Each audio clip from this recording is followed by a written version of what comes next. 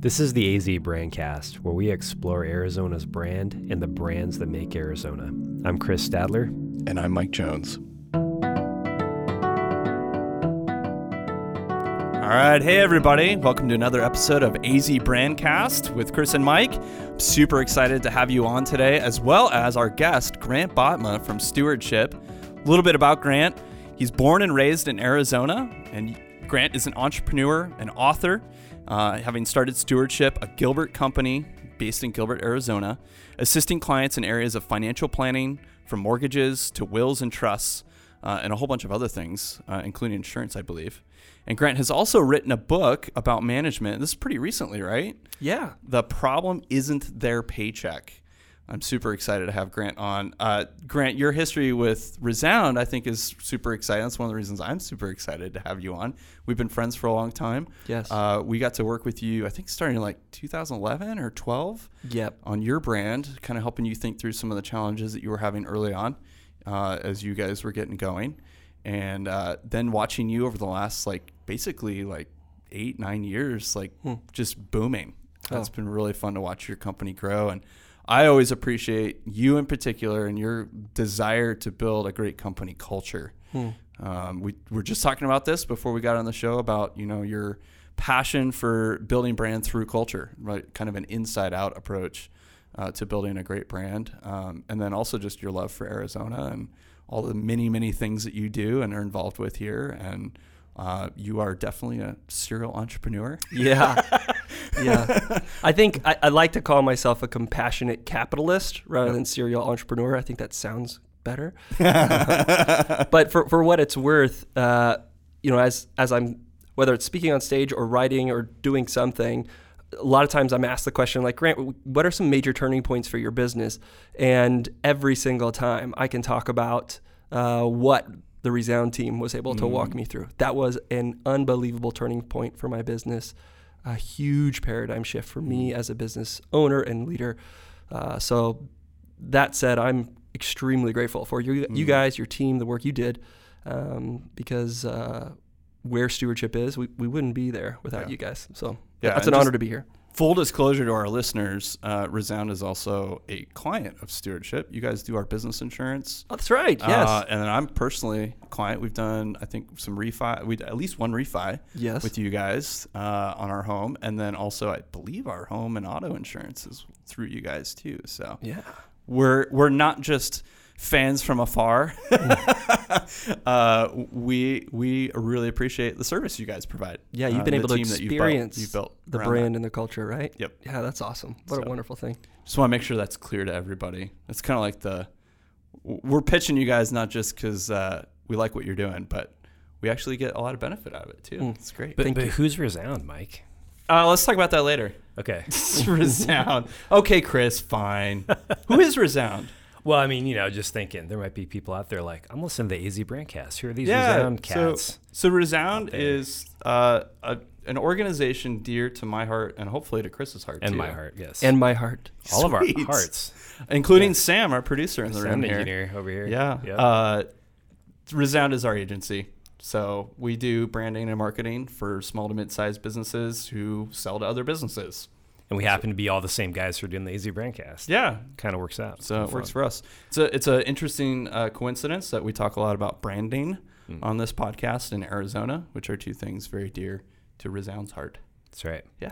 Do we do the icebreaker question, or has the ice been broken? I feel like the ice shattered? has been broken, but okay. You spend so much time every episode coming up with these amazing icebreaker questions that I think we have to do it. It's a labor of love. Yeah. Biggest gripe. Okay, so here's the question, right? The icebreaker. You get choices on this one.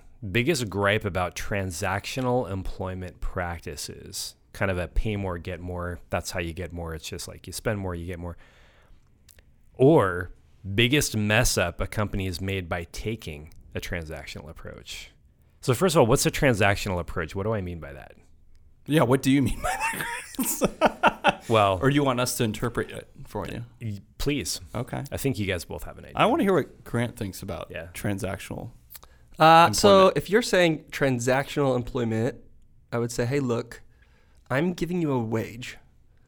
Therefore, you need to do your best. It's the type of management or leadership style that doesn't have a ton of empathy. I think the transactional employment is actually maybe the reason why Deloitte found that 89% of employees are not giving their best at work because it is transactional. So that's my guess. I like that definition. I like it too. Ditto. Yeah. I'm gonna go with Grant's answer. You I'm gonna give cheat me- off his test answers. You give me these hours, I give you this money. Yep. Yeah, so that's one of the biggest shifts in the mindset of a manager or leader that I'm trying to help with. They are entitled. They have this business. They're giving somebody a wage. They're giving somebody a job. Therefore, you should be grateful to me, right?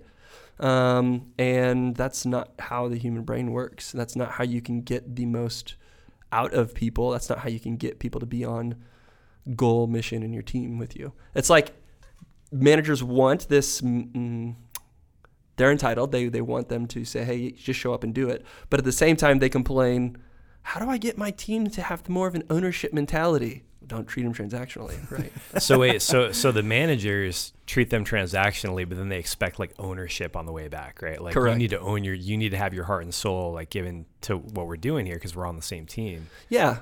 And I think that's because they think they assume that everybody on their team sees the world the same way they do. So it's like, I have an ownership mentality. Why don't you? You know? Yeah. And people are different. People think differently. People absorb experiences differently. And that's important understanding. Yeah, and I even wonder too, it's like, well, why should they? Yeah. Right? Like that's what I often think about when I'm thinking through that process of like, well, why aren't you taking more ownership? Why aren't you, taking more responsibility for the work that you're doing, having maybe that ownership style mentality or a more entrepreneurship style mentality? And it's like, well, hang on a sec. Like if I put myself in their shoes for a moment, what am I getting from the company that would lend itself to that type of mentality, right? A paycheck doesn't equate to ownership. So what is it that's working in this relationship that would make me say like, oh, I do want to have more ownership over what I'm doing because that's how it's been structured. I think I wonder often if that's, you talk about like startups in particular who are very, quick often to give equity to early stage employees because they know how critical that level of ownership over the work is. Like, it's like, hey, we can't guarantee you like no more than 40 hours a week, right? You might be given 80 for like 3 years of your life, Right.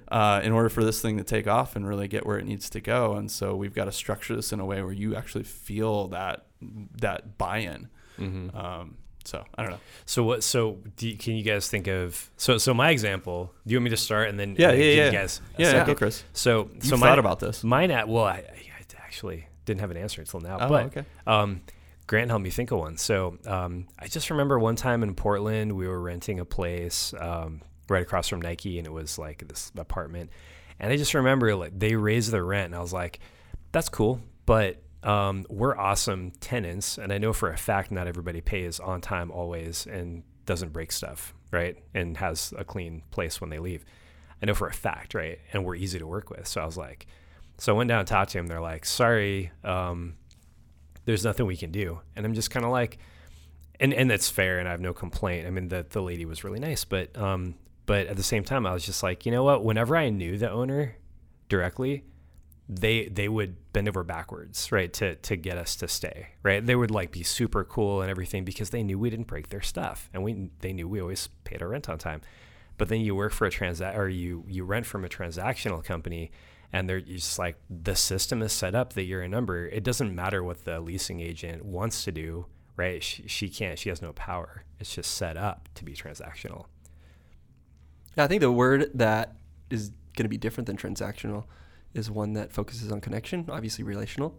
So even if, let's say there genuinely was nothing that could be done, there were circumstances outside of that property manager's control, right? That they had to increase rates. Maybe their costs increased. Maybe the market told them that they were way under value and they had to, right? Maybe there's a ton of other different things. Well, even if it was a relational situation, that person wouldn't have just said, hey, there's nothing that I can do, but they would have educated you. They would have listened. They would have responded with empathy. And that's important. Managers and leaders must listen. Well, and that would have made me not feel so taken advantage of, because I would have felt like, oh, wow, so I'm so important that she's taken time to explain to me, what's going on. And I would feel respected, right? Mm-hmm. And that's true of brands too. Like, you have to listen to your ideal customers. You have to listen to your audience and then respond in kind to what you're hearing, rather than just saying buy now, or don't, right? That's just not going to work. So understanding that, everybody talks about, okay, managers and leaders and like business owners, you got to be a visionary, right? I don't know, maybe I just made this word up, but I think everyone should be a listenary. I think everybody should focus on listening. And that's a really, really, really big deal. I'm writing down #listenary right now. Going in the show notes, going on the post. What do you guys got? What do you guys got? What examples? Yeah, this one's, how real do you want me to get? Well, I can think of a recent situation with a certain... I don't know if I'm thinking of the same okay. thing. I'm thinking of something a little bit older. Okay. Because that feels a little safer. Yes, probably. A little less emotional. Yeah. A little less, I mean, so from like an employment standpoint, I mean, we've been through this at Resound over the years of trying to figure out kind of how do we instill a sense of, I don't know if ownership's the right word, but a sense of responsibility and like proactiveness on our team. And it's been, I'd say, a lot of trial and error. I don't think we've always had it figured out. And I think, Grant, I would say like you guys are ahead of us on a lot of those things in terms of kind of thinking that through in a more like strategic way and a more like developed process type of way, but which is why I really appreciate a lot of the content you're putting out right now about it. But I know like we've struggled with this. Like I remember one time having a conversation with one of the people on our team, one of the creatives, and I remember saying like, so there's a fundamental trend in most agency cultures where agency owners are looking to maximize time, right? Like how much time can I get my team to give to the agency and our clients, because we bill by the hour, right? So the more time you put in, the more we make, right? And so part of that is at the structural level of the agency. But I remember when we started Resound, one of the things I was really passionate about was like, I don't want to burn people out. I really don't want to be that agency like every other agency I'd ever worked at or heard of, where people are like, yeah, I only lasted, a year and a half to 3 years because I was, by the end of my 3-year stint there, I was doing 70, 80 hours a week, and that's just not sustainable, right? And I remember we were at this kind of inflection point in the business where it was like, man, it was a tough time. We were going through the 6-month period where cash flow was really tight. And I remember looking at one of my creatives and saying like, look, nobody here works more than 40 hours a week, but I can't seem to make the financials work out. And there was this point where I was like, maybe the reality is like, this is just what it takes to run an agency profitably, is you have to work people into the ground. I'm like, that sucks. Like, I really don't want that. And that person looked at me and was like, no, I don't think you have to do that.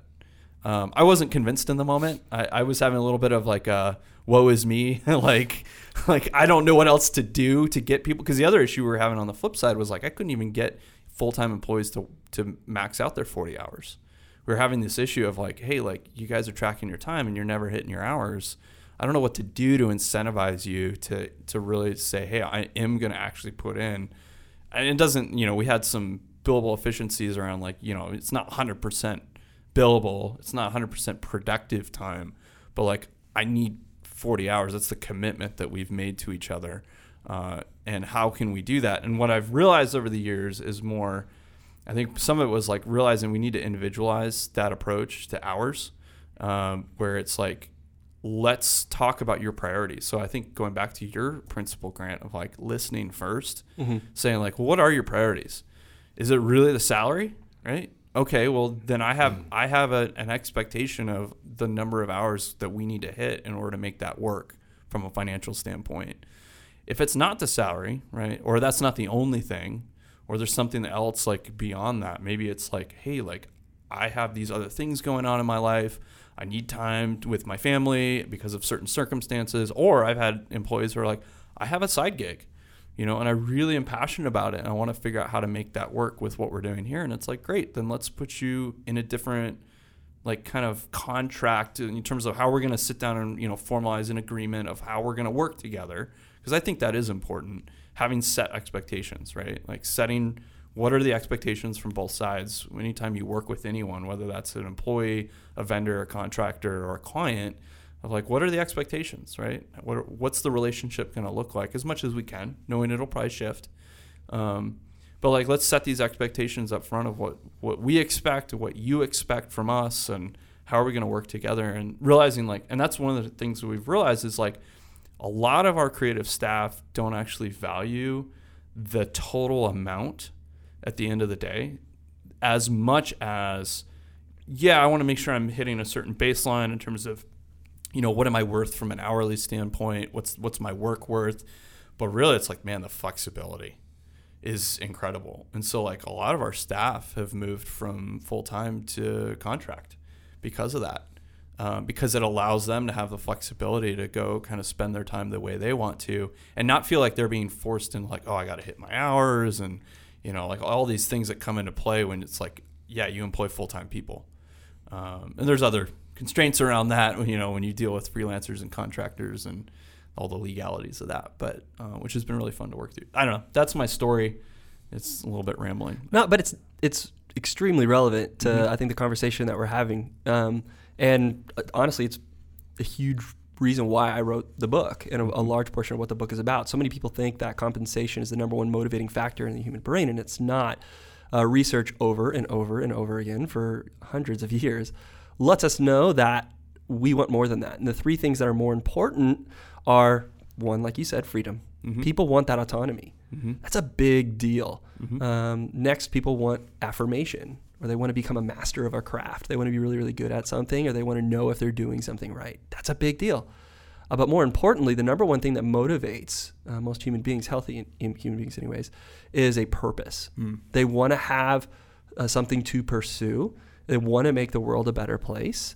And if they're able to do it with other people in a community, have a unified purpose, that is powerful. Yep. And people were likely choosing, like you said, that contract situation because it gave them that freedom that they wanted. Yep. You know, and that's important. So the thing that most business owners that I'm talking with struggle, and I failed at this miserably, was I had this purpose for what stewardship was going to be about. We were going to love people through finances, and dang it, if we didn't take care of them, somebody else was going to close a transaction for them, and it wasn't going to be the best.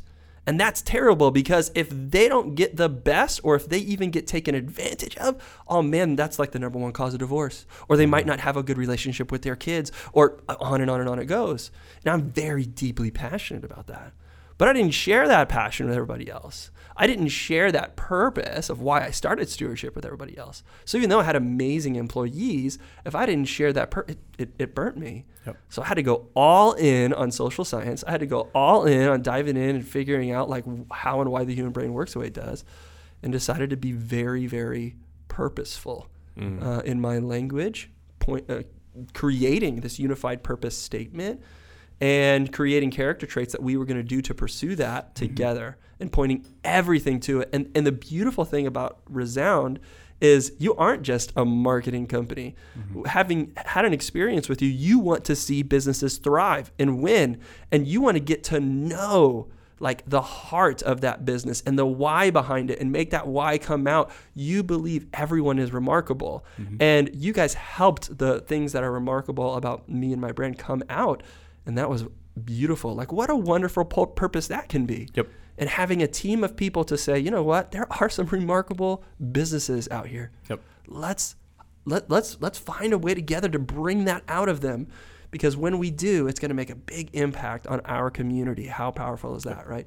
So having that purpose that people can pursue together, giving them the affirmation that they need, or even, like you said, they had the side gigs, becoming masters of a different craft, supporting them in that, and then creating the freedom is a big deal. Yeah, and that was something we started, I think, very similarly where, David, Jeff, and I, as we started the company in 2009, had this sense of like intrinsic purpose behind what we were doing, right?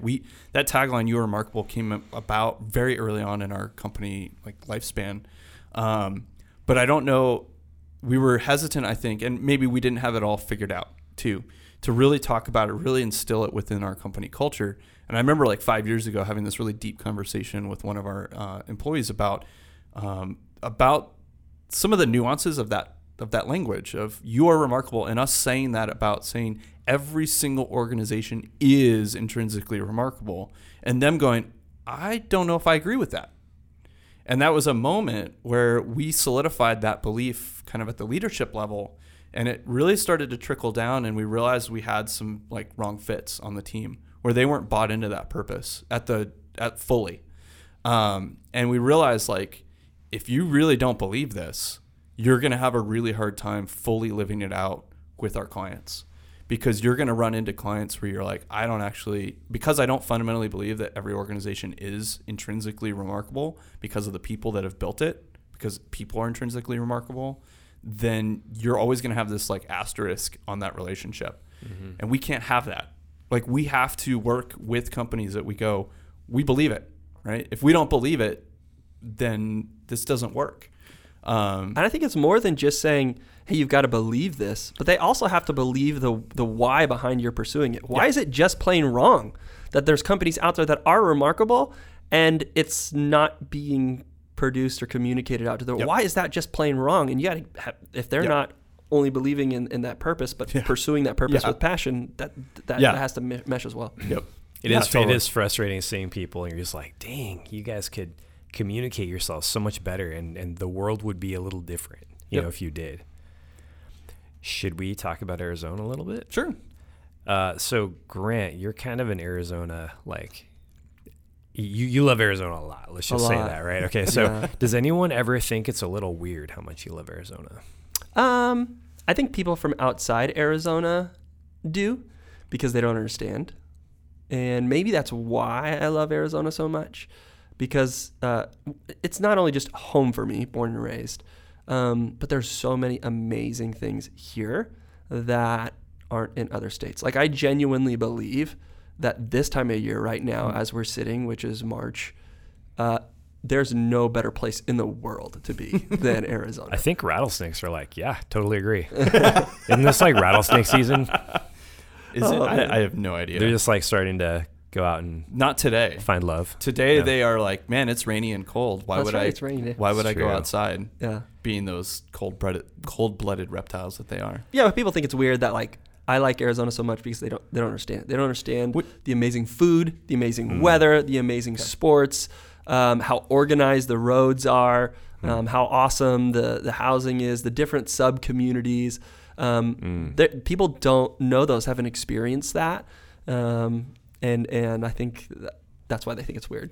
So you mentioned places to go. Yes. What are your 3 favorite places to go in Arizona? Okay, so I said food.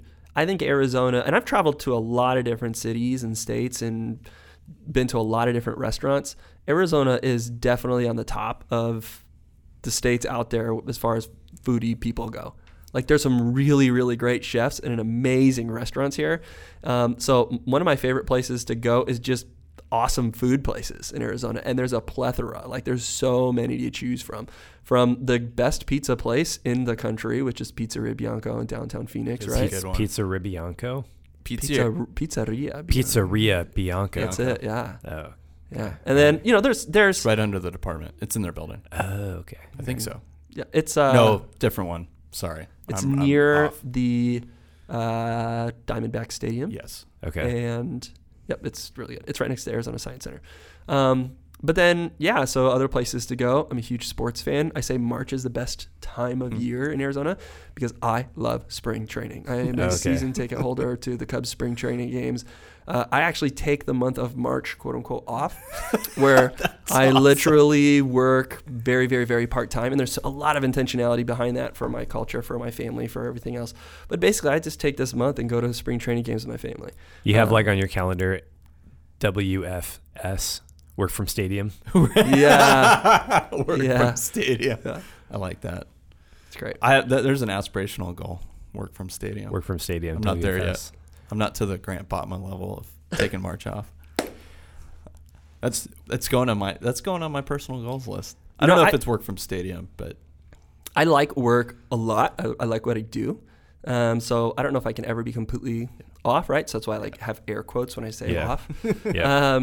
But no, taking that month off is unbelievably huge for me personally and a big deal for my company. Yep. So many great things happen without being distracted by some of the day-to-day management or leadership or vision kind of stuff, without the day-to-day like ambassador stuff that I'm doing for our company. I'm able to really hyper-focus in on one or two projects. And I kind of have this thing where, like, I'm like the opposite of most entrepreneurs. I don't think you have to wake up early every day and like rise and grind. Like, I think that's dumb. I woke up at 9 o'clock today. And honestly, that's typical for me. I wake up around like 7:30, 8 every day. Do you ever go to a baseball game and see like a good defensive play, and then you're like, that's an analogy for like life? Yeah. And for business. Yeah. I'm just trying to make a business case for sports. Yeah. I mean, there's analogies for life everywhere. But I do feel like, why is it baseball you always read? Like, people go to a baseball game and they get inspired. Why is it not like, well, do you want my cynical soccer view? or basketball? Yeah, tell us your cynical view. Because you spend a lot of the baseball games sitting there thinking about other things other than baseball. Totally. Slower pace. Yeah. Versus like if I go to a basketball game, like there's no time to be thinking about anything else other than, man, basketball, because it's happening. Yeah. Right. And it's happening fast. It's happening fast. But in the month off, I'm not necessarily just going to the spring training and saying, oh man, that just happened. Now my mind is blown. And then like I change things for the company. But it's intentional. Like, okay, I'm going to make this time where I work on this project, but I'm also going to be like hyper research mode. So again, I don't wake up. Lean back work. Yeah. So because I don't wake up early, I actually do things at night. So I put my kids and everybody to bed, and I just have this time at night that's just mine. And I get to my home office and I'm able to bang out those projects or start working on them, or really like, take this online course, read this book, listen to these podcasts, and obtain some knowledge about where our society is, where it's heading, so that I can make sure my company's ahead of the curve. Cool. I feel like there's a whole new product idea here. We're going to talk to our friends at Mac 6 at the department about spinning up a co-working space at the stadium. In a box, like buy a couple boxes, combine them, workspace. Sign me up. Yep. Co-working. So, Grant, you wrote a book called "The Problem Isn't Their Paycheck," and I found the little summary on Amazon. Can I intro you? Oh yeah. The problem isn't their paycheck. How to attract top talent and build a thriving company culture. We have a couple questions for you. That's why we're doing this. Here's a description on Amazon. We've been made to believe that money is the ultimate motivator. We think that businesses who have high-end compensation packages attract the best talent, and that well-compensated employees will be high performers and stay content. The stats and scientifically proven data say otherwise. Top talent and the highest producing employees desire three things other than money. And in The Problem Isn't Their Paycheck, Grant Botman reveals what those forces are and how to easily implement them so you can hire right and lead better. It has reached #1 bestseller status in 6 categories. What? That's awesome. That was weird. I'll be honest. I didn't expect that. Yeah? You didn't expect such praise from the AZ Brandcast? Well, yes. Oh. That No, and the the bestseller bestseller stuff. Oh, yeah. It was weird. That was really weird. But yeah, that's cool. it was fun. Yeah, and you've already touched on those 3 things in the podcast already. So they were flexibility. Freedom. Yeah, which is flexibility. Yep. Affirmation. And the #1 is a unified purpose. Yeah. There's a lot of talk right now between business managers, leaders. You got to have a vision. You got to have a purpose. But I think you got to go deeper than that. It's got to be a purpose that unifies the team. And the key to that is your purpose must require a selfless sacrifice. Because when your purpose for your company requires you to give of yourself to make the world a better place, then you can give of yourself with other people. And it creates like this, when you're sacrificing for other people and with other people, it creates unity in an unbelievable way. So yeah, those are the things. I remember reading about Southwest Airlines a long time ago, how they, I only found it once, but it was like a research paper or something. It said that they claimed that their employees are more important than their customers. Yep. Like their relationships. Yeah. Have you heard that? 100%. Yeah. I fully believe it too. Like our company purpose at Stewardship is to love people through finances. Okay. How do you do that? Like that sounds really weird. One, you just said love and finances. What? But to love well, some of the best acts of love in the history of the world have sacrifice weaved into every piece of it. So in order for us to love well, I have to love my team well.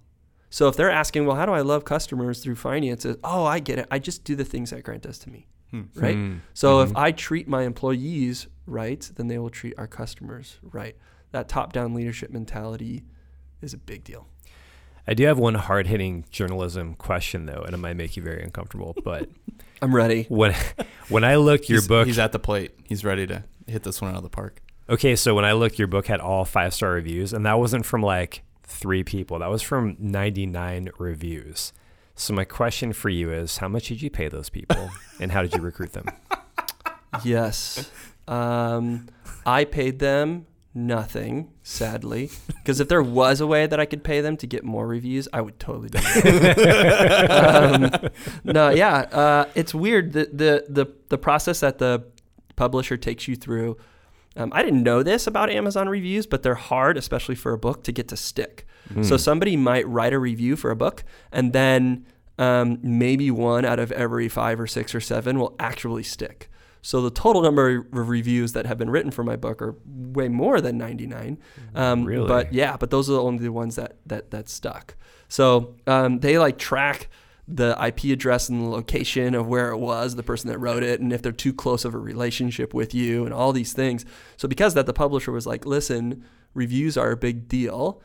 So as the book is in its launch phase, don't ask people to go buy it. Ask them to give an honest review. So that was part of the call to action during the launch period. And I think that probably helped get to that number. Yeah. I don't think I've ever seen a book with 5 stars from that many reviews. So that's pretty impressive. I do have another question though. I'm a practical guy. So what is one way I can, in the day-to-day or process, or what's a practical way that I can live out some of the advice from the book? Like just pick something, bring it down to earth today. What can we do to love people? So affirmation, big deal, right? There is a very good chance that, Chris, are you married? Yes. Okay. What's your wife's name? Shauna. She probably has no idea how good you are at your job. She probably has no idea the things that you do here. She knows you're good. She probably assumes I'm better than I am, but no. Okay, so let's go with the reality. But my guess is she has no details. Yeah, right. Exactly. So I'm going to. Does she ever listen to this podcast? No. So my she wife is today. Yeah, I'm going Chris is to. going to send it to her. I'm going to ask that you have her listen to this portion, and I'm going to just talk to her. Okay. Shauna, I don't know Chris, but I just met him. And I'm a person who's, because of this stinking book, I've been on a lot of different podcasts. But I can tell you that what I know about Chris is his voice is really, really great for this podcast. He's very conversational, and he's making this easy on me. And as a person who's been on a lot of podcasts, that's not always true. Shauna, your husband, Chris, is really good at his job. Am I turning red? No. Not yet. Not yet. Okay. No, not yet. So you might feel like you're turning red. I don't know how often somebody with relevancy has maybe even said that to Shauna. And that's a big deal, is that type of affirmation. So for me, a trigger, whenever I see somebody who comes and is affiliated, whether it be family or friend, that works for me, I almost ignore my employee and take a beeline straight to that person's spouse or kid or parent and just say, do you know how awesome so-and-so is at their job. You know who else who does that? We interviewed him on a podcast. I was just thinking about this. Yeah. Adam Goodman. Adam Goodman. Yeah, he would, wouldn't he send his I think it's almost every year, or maybe more frequent. He Yeah. sends the family members of his employees a letter from him. Beautiful. Yeah. So he writes Well a letter done. that's personalized to each family Yes. and says, because his philosophy is, when I hire someone, when they're coming on to the Goodman's team, I am borrowing that time from their family. Yes. And so it's a thank you letter to them. I think it's annual. I think he writes it annually, if I remember right. That'd be a good follow-up question for him. Yeah, I just But- remember him saying he would he would give it to them. Yep. And then it would be, sorry if I'm No, shortcutting go your story. for it. Yeah. You remember details better than I They'd do. put it on the fridge. Like Yeah. it would matter to them. Oh, and it's they a would huge keep deal. it for a long time. It would sit on the And it's a thank you letter from him to the family saying thank you for letting, Joe or Julie spend at least 8 hours a day for 5 days a week as part of our team. Well, let's think about, they like- could be doing so many other things. Why is that so stinking smart? Like, think about the employees. Okay, you got one employee A and employee B. Employee A does not have support from home to go to work.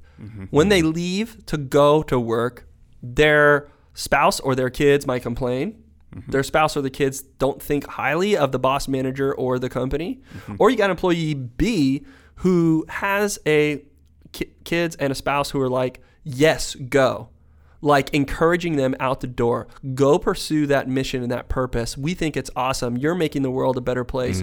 Go do it. Make it happen.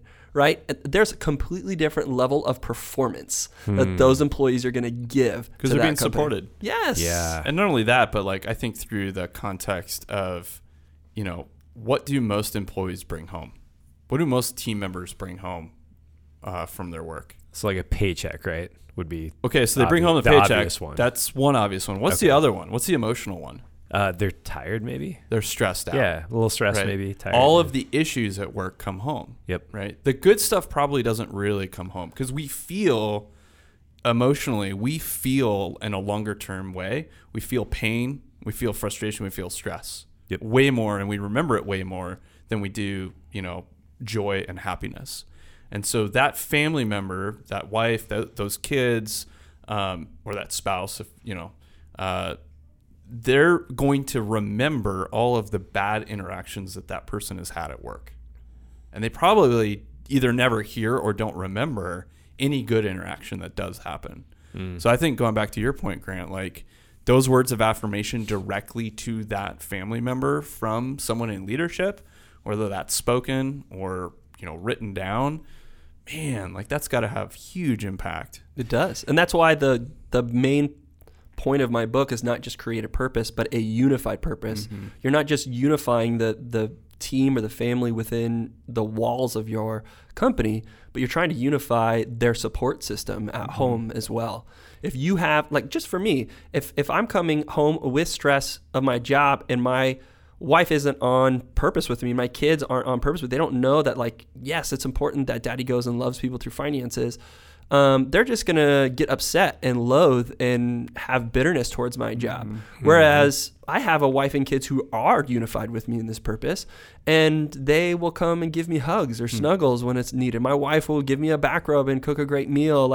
Those things that say, it's okay, it was a rough day, but we'll get them tomorrow type stuff. That's a big deal, man. And think about the employee. I mean, not just from the employer standpoint, but from the employee, just how more focused and stress-free their life's going to be with all the support they now have. They don't have to try to walk this razor's edge between family life and feeling like they're taking from their family. Yeah. And there's only so many calories our brain can use up in a day. Mm-hmm. So if they're using it on stress and that just tension between home life and work life, well, what if the home life is supporting it and adding more calories back? So when they do get into the office, wow, now they're a higher performer. Yep. And so what if what if companies, started, just giving knowledgeable, informed, because I feel like there have been things where it's like, oh yeah, you're great, whatever, kind of thing. And it doesn't feel genuine, but someone who's worked with you, or like Grant, you use your experience with me, even though it's limited, right? But you use that experience, and based on that, you didn't say, oh, Chris is great at his job. You don't know that, but you didn't say that. What you said was what you knew, right? And so it came across as legitimate, sincere, and yeah, I listened. I am experiencing your real value to my life right now. And I wanted your wife to hear that, because to me, that's important. So, yeah. Well, I'll have her listen to the episode. Good. She should, Release this because part. Chris, you do a fantastic job. I was just thinking about this as we were talking. One very simple, small way, maybe it's not small to you, but it's not like you do this all the time, but your prep for these podcasts is awesome. Thanks. Like, you make us look so much better because you're prepared and you've thought through content, you've thought through questions, and you put these awesome guides together. So Look at you Chris. guys just giving examples. Thanks, guys. So, Shauna? Appreciate it. Chris is awesome at what he does. Love it. All right, so that's a really good practical tip that employers can put to rest or put to use right now. All right, so let's put something to rest now. Okay. What's one of the biggest myths that are out there that your book busts? Now, I don't want to go over that. So salary is more important than, right? So we talked about that. Is there another one that you can think of? Yeah, so I'll tell you a rebuttal that people typically give me, which helps bust that myth. They're like, no, Grant, you don't understand. I've had people leave me to go get paid more. Like, money is the most important thing. I've experienced it. And because when I can offer the highest comp plans, then I can get a lot of people to fill out resumes or give me resumes for the job. One, trying to compete comp-wise with other companies is dumb from a financial perspective. Like, I'll just put my financial advisor's hat on. You should make your comp plan based on your company's budget, bottom line, like not somebody else's budget. Unless you're looking at your competitor's budget too and their financials, then don't make your comp More plan. likely than not, they're not equivalent. Yes. Yeah. All right. So now put that aside. Money leads to all three of those things I talked about. Why do people want high comp plans? Why do people want money? Well, so they can have more freedom. So they can retire early, or so they can take more vacations, or they can spend more time. That's what they really want. Or like feel respected even, right? Well, that's the affirmation piece. Gotcha. So Or it's a status symbol. I make Yes. more than the people around me, Yes. or as much as what I think I am worth. or with my money, I'm buying this car or this right. home or this thing because I want people to tell me I'm good at what I do. I'm good. I'm valuable. They want that affirmation.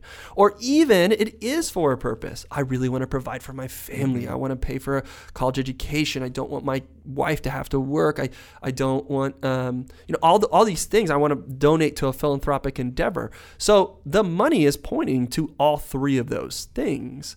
So why not, as a business, a manager, and a leader, give them those three things too? Yep. Right. Nodding my head. Yeah. A lot. Yeah. Can't hear it on the podcast, but I'm nodding. So you would offer. So I liked what you just said. You said that you offer a compensation package based on your budget in your company. Yes. So that sounds a little bit like how we approach branding, right? So it's like, who are you and what are you and what do you actually have? If you do a SWOT analysis for your company, you're saying, here's who we really are. You're trying to get to the truth of something. And so by offering a compensation package where you're saying, okay, well, we can pay this much for this role, you probably do a little research to find out what that role pays so that you're close. But then you're saying that on top of that, you have these non-tangible benefits that you're going to be able to offer that satisfy those needs. So when they come in, so where's the strength in that? Are you going to get as many people to apply for a job like that, you think? Totally. If you advertise the job correctly. Here's the first thing. Like, do you really want somebody to come to you just because you had the highest comp schedule? Because if that's how they are, they've proven that they're selfish, and how do selfish people act in a culture or on a team. And that also means that if they see another comp plan that's going to be higher later, see ya, right? Yep. So I'm not advertising anything about the compensation whenever I communicate I have a job opening.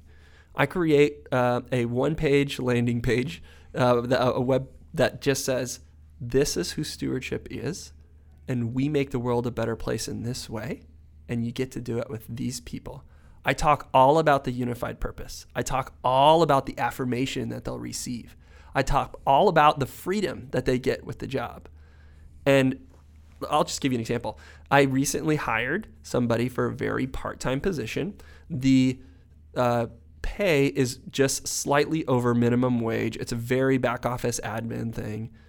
but because of the freedom, because of the affirmation and the purpose, I had over 80 resumes that just came in within days.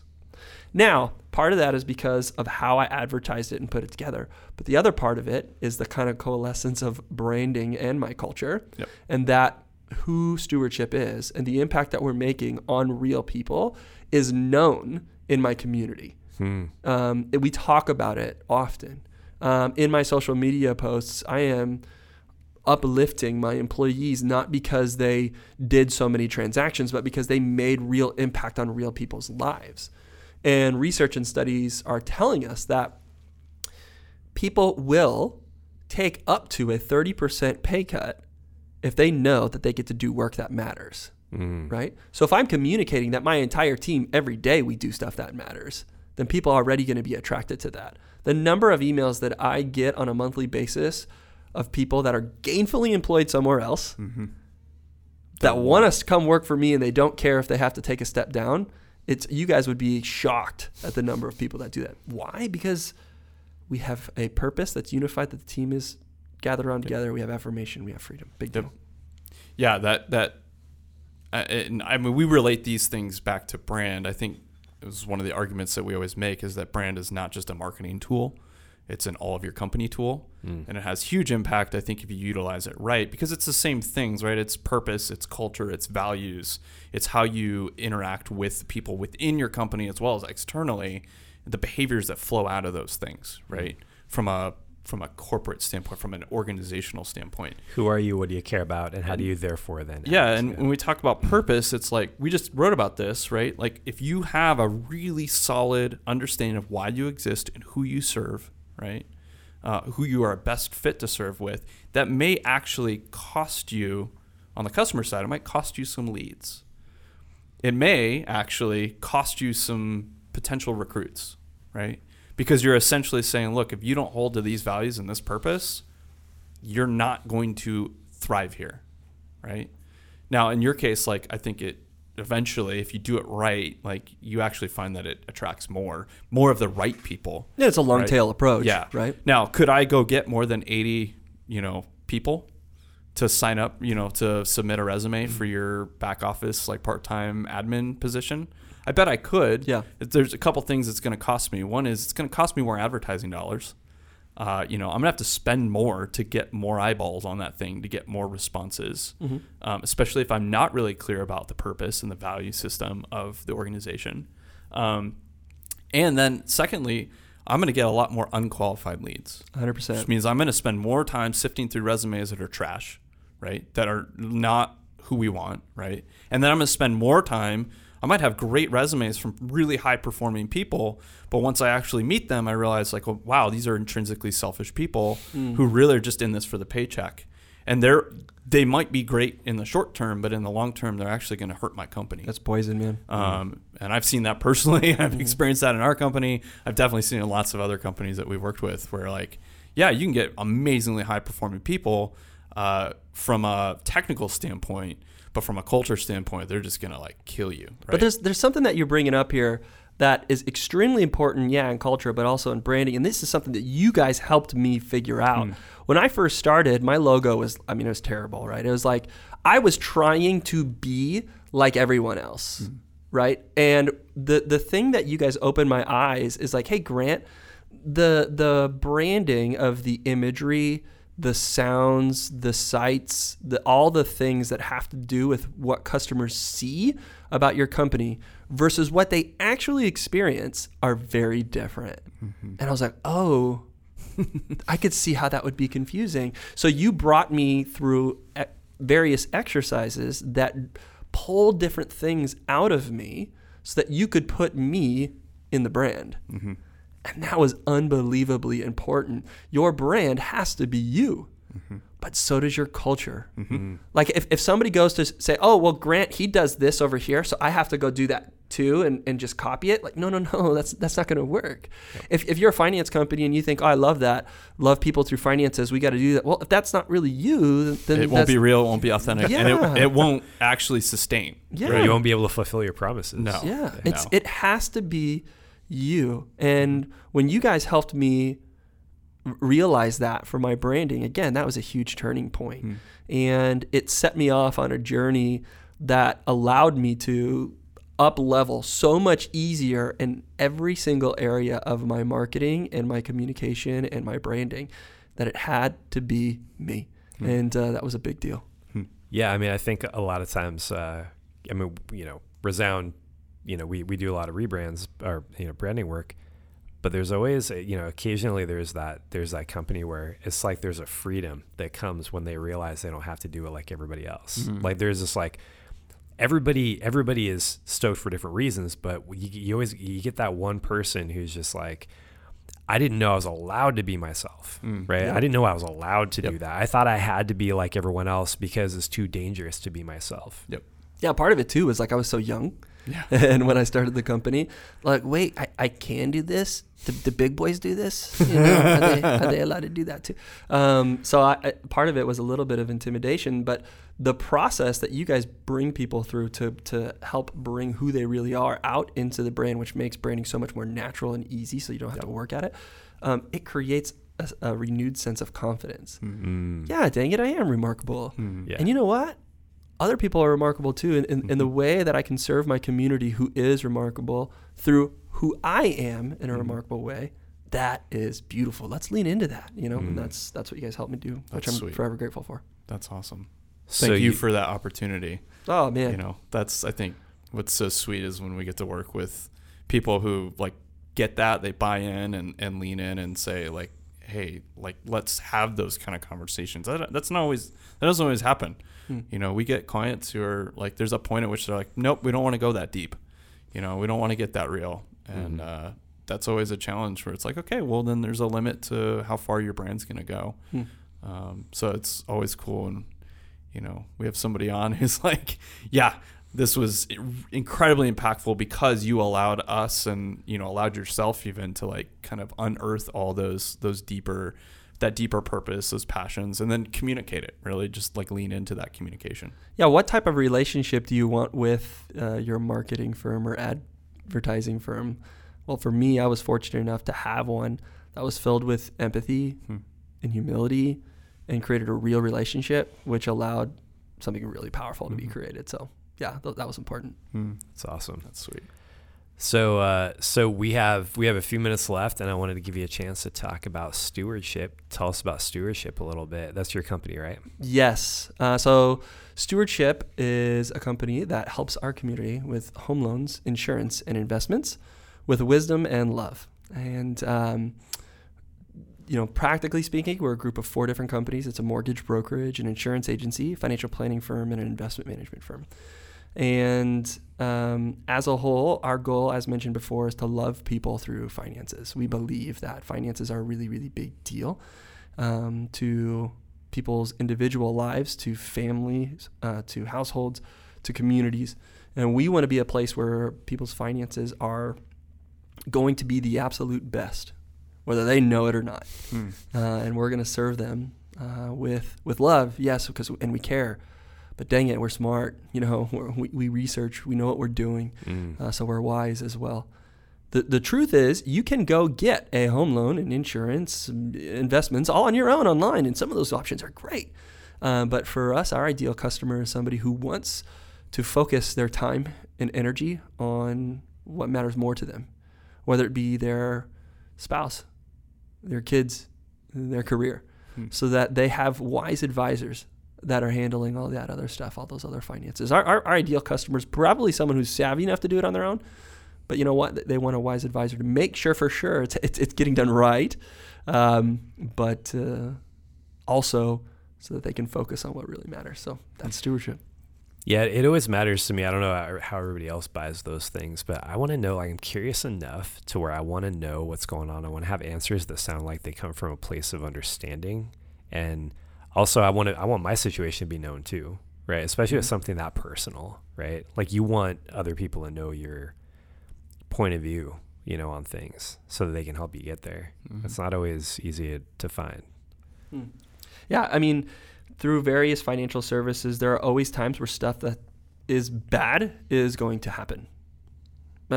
You might have an insurance claim, And the truth is, most insurance carriers and companies will mess up a claim situation.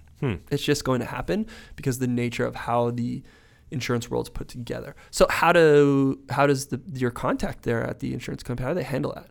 Are they really going to listen to your needs and see if they can do something to actually help and step in and work and try to make things happen? And even if there isn't something that they can do, as we talked about at the beginning with that rent situation, right? Let's educate. Let's tell them, like, yeah, man, this is what's happening. It stinks. I don't like it either. Here's what we can do now. Here's what we can do in the future, type thing. That's but my biggest frustration is like, so what should I do in this situation? And there's like, well, it's up to you. It's like, well, yeah, I know, it's up to me, I know, but can you help me out, man? Give me some background. Yeah. Like, again, we talked about Amazon reviews, which are basically the number one clicked on thing on the internet. Whether you're buying an investment product, a mortgage, insurance, or a toothbrush from Amazon, you want to know if you're doing it right. So when somebody that you trust, who's wise and loves you, is able to say, if I were you, I would, and here's why. Then most of the time, our retail customer just says, sweet, let's do that. Yep. That's usually what I do. I just want to hear someone else, someone who knows it, like verify, right, what I'm thinking.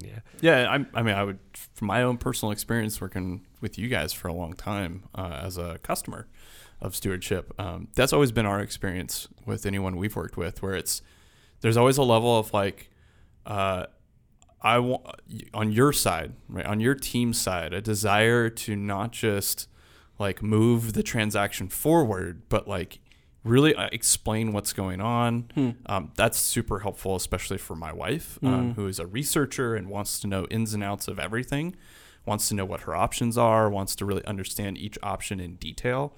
And so, like, for instance, like we just, we're emailing back and forth with Greg on your team about potentially a refinance of our mortgage. And he spent 5 paragraphs explaining kind of the situation and kind of what he thought. And here's the context of your specific context, like where we're at, personal, and making it really personalized and saying, here's your options. And his outcome was really interesting. Like, in that specific case, one of his options was not something that Stewardship could help us with and wouldn't gain any financial, benefit from. And so I was like, I appreciate that kind of relationship with anyone that I work with, especially when it's like financial stuff, where it's like, I want to know I'm getting an honest answer. We're looking at all the options. We're not just looking at like the ones that best serve, that person right on the other end. And so I really appreciate that about the culture you've built. You've really instilled that well, I think, in your team. So. Yeah, thank you. Yeah, it's an honor to serve, obviously, you and your family, but it's an honor to serve this community in Arizona. We care and love this community so much. And anytime we have an opportunity, again, we want to be the place where they're going to get the best, whether they know it or not. And sometimes that best means, hey, no, you probably shouldn't use us, and we have to say no to a commission. And that's okay. Yep. But it's a real validation, though, of like taking your passion, your desire, your sense of like, how do I help, right? And I bet there are a lot of people out there just like, you can't do insurance that way. You can't do it that way, right? And so I think the challenge maybe if I might issue a challenge to our listeners is maybe don't be so afraid to figure out what that is. Like, how do you help people? How would you help people better? And maybe be a little adventurous, or at least ask the question and start the conversation and find out, is there a way? Is it possible? I feel like that some of the best innovations happen from people just starting with like, maybe it's possible. Who knows if we do this, and they verbalize it and they tell people, Yeah, the heart of every business is finding a need and filling it. And you can't do that well without genuinely serving or sacrificing. So if whatever endeavor or thought they go through has serving or sacrifice in it, it'll work. And I can say that with confidence. Amen. I love it.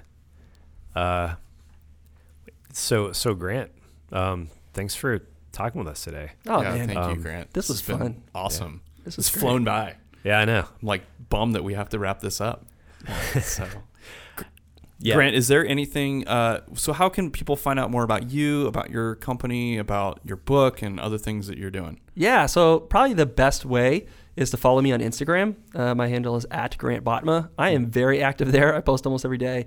I do an Instagram story almost every day where I either talk about finances or company culture or leadership or even like parenting and family stuff. So that's a great way to follow me.